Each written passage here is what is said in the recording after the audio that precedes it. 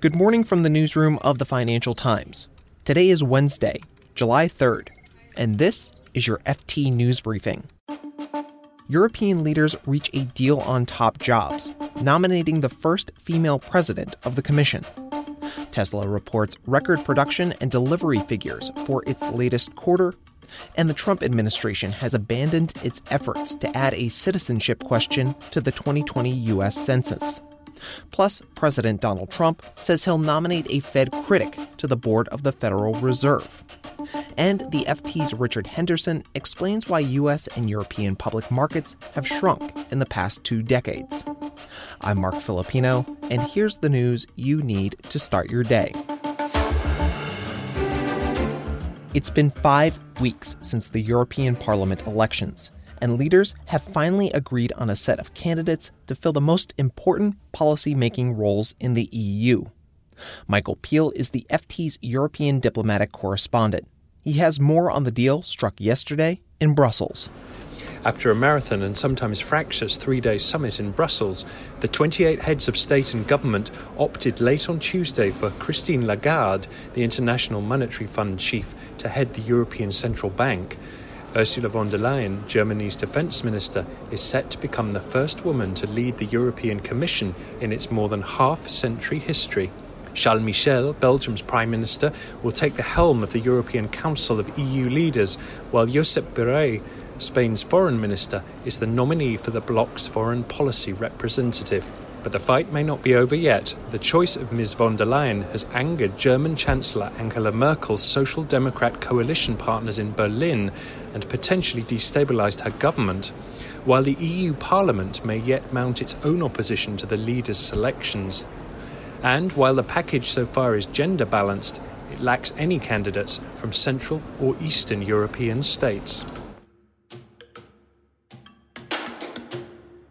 Tesla has reported record production and delivery numbers for its latest quarter.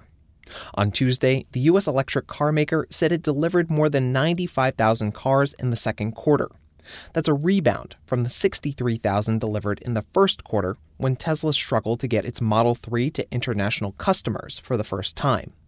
Tesla also produced 87,000 cars, nearly a 10,000 car jump from the previous quarter. Tesla has dropped the price of the Model 3, which brings it within reach of a bigger market.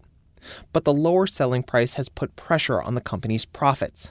It's prompted Chief Executive Elon Musk to push through another round of cost cuts and to raise $2.7 billion to bolster Tesla's cash reserves. Shares in the electric car maker jumped more than 7% in aftermarket trading. While Tesla shares have partially recovered from a weak start to 2019, the stock is still down a third since its high point last summer. The Trump administration is abandoning a citizenship question that it wanted to include in the 2020 U.S. Census. On Tuesday, a Department of Justice spokeswoman confirmed the administration's decision. U.S. Commerce Secretary Wilbur Ross tried to add the citizenship question back in 2018. He said including it would more effectively enforce the Voting Rights Act, which prohibits discrimination in federal elections. The decision was immediately met with lawsuits by states, including New York.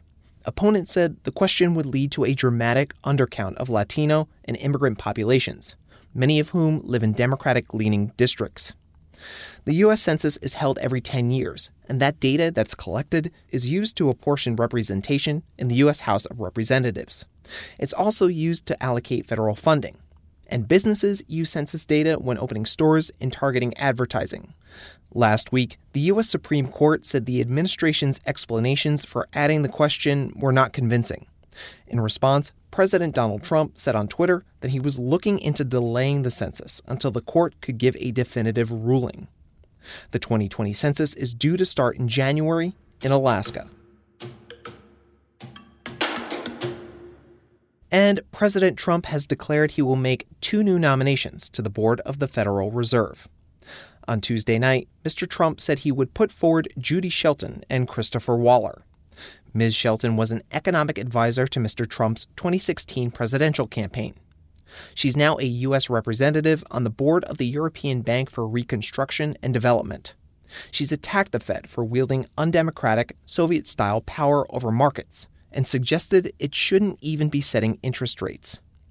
Mr. Waller, meanwhile, is the director of research at the Federal Reserve Bank of St. Louis, which he joined in 2009. Previously, he was an economics professor at the University of Notre Dame. The president has been critical of the Fed and its chair, Jay Powell, for raising interest rates. Mr. Trump's previous suggestions, Stephen Moore and Herman Cain, withdrew their names from consideration. The U.S. Senate must confirm the nominations. And here's a story you might want to know more about.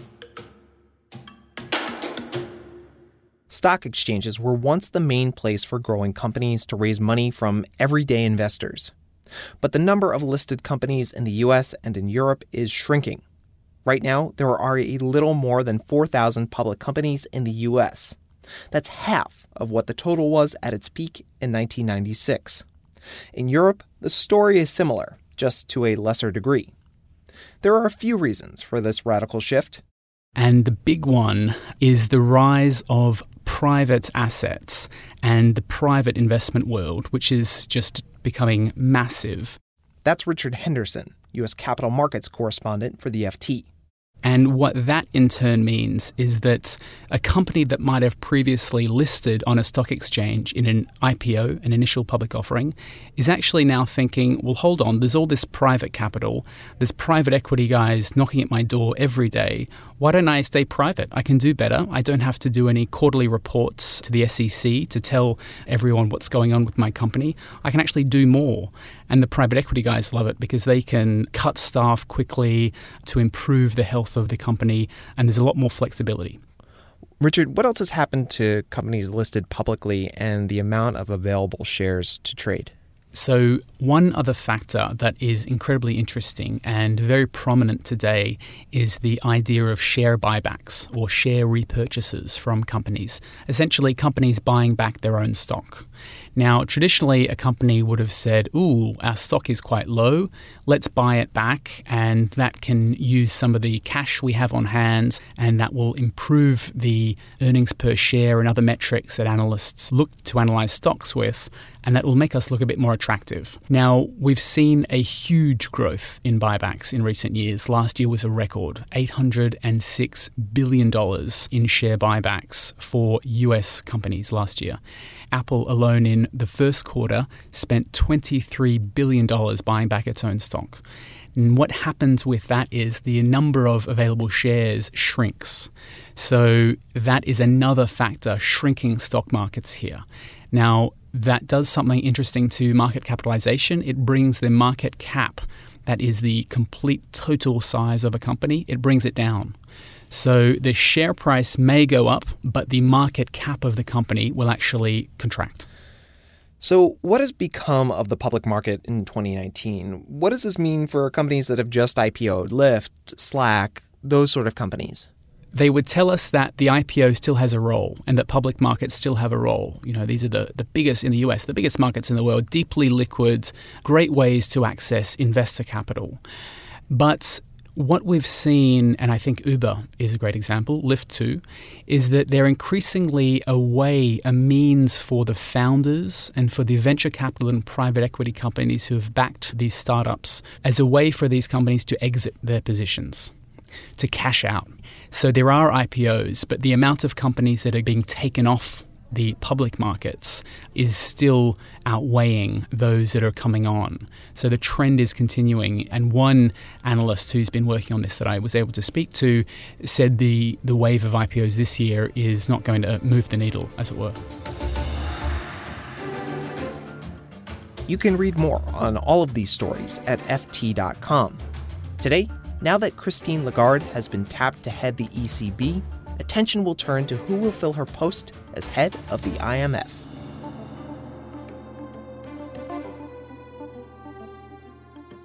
This has been your daily FT News Briefing. Make sure you check back tomorrow for the latest business news.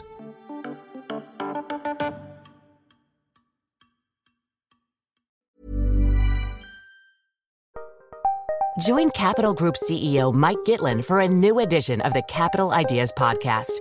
In Unscripted Conversations with Investment Professionals, you'll hear real stories about successes and lessons learned, informed by decades of investment experience. It's your look inside one of the world's largest asset managers. New episodes are available monthly. Subscribe wherever you get your podcasts.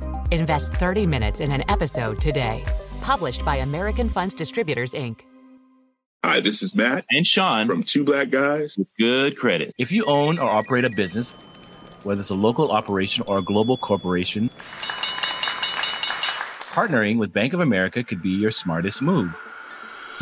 By teaming with Bank of America, you'll enjoy exclusive digital tools, award-winning insights, and business solutions so powerful you'll make every move matter.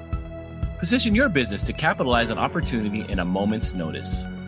Visit bankofamerica.com/banking for business to learn more.